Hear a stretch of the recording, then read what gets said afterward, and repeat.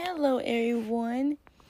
It is me, Saida, and in this episode, I will be talking about how I get through my struggles of dealing with social anxiety.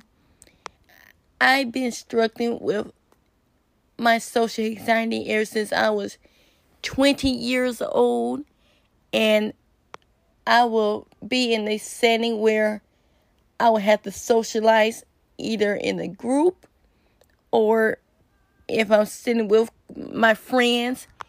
And sometimes I get so anxious when I'm socializing with them where I end up getting freezed up and so nervous because I'll be knowing what to say sometimes, and it gets very, very nerve-wracking sometimes, and I end up not having my words together, what I want to say to them and what I want to conversate about.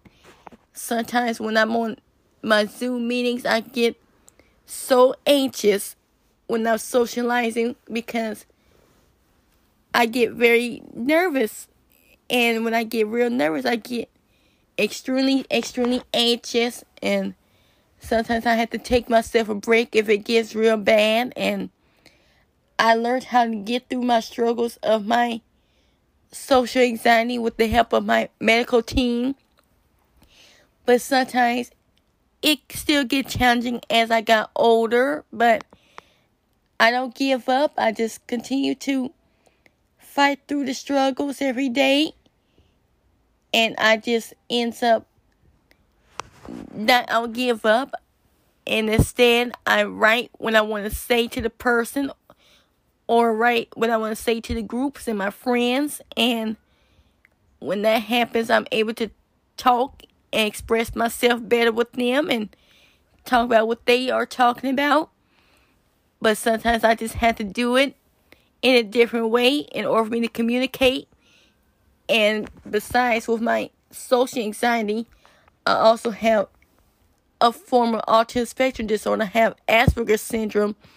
So sometimes it gets hard for me to communicate in the way I want to, but I get it eventually. It just takes me a while to be able to say the things I want to say. But with the help, I'm able to do that. And all my friends are very patient with me, and they don't criticize me. I just communicate differently than others. But it's okay. That's just part of life. We all do things differently, and we're all unique in our own special ways. And we don't have to do what others do. We just make everything work because we're all one-of-a-kind, unique, rare, special individuals in this world. And it's okay to have differences. I used to struggle with accepting, but now that I'm older, I'm 25 years old. I'll be 26 soon, almost 30.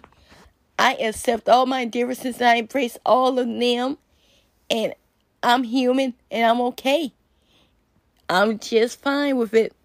And that's why I like to help others. I use my platform to help others so you all can feel supported for and loved and cared for. And you are not alone. Love you all. Thanks for listening. Bye.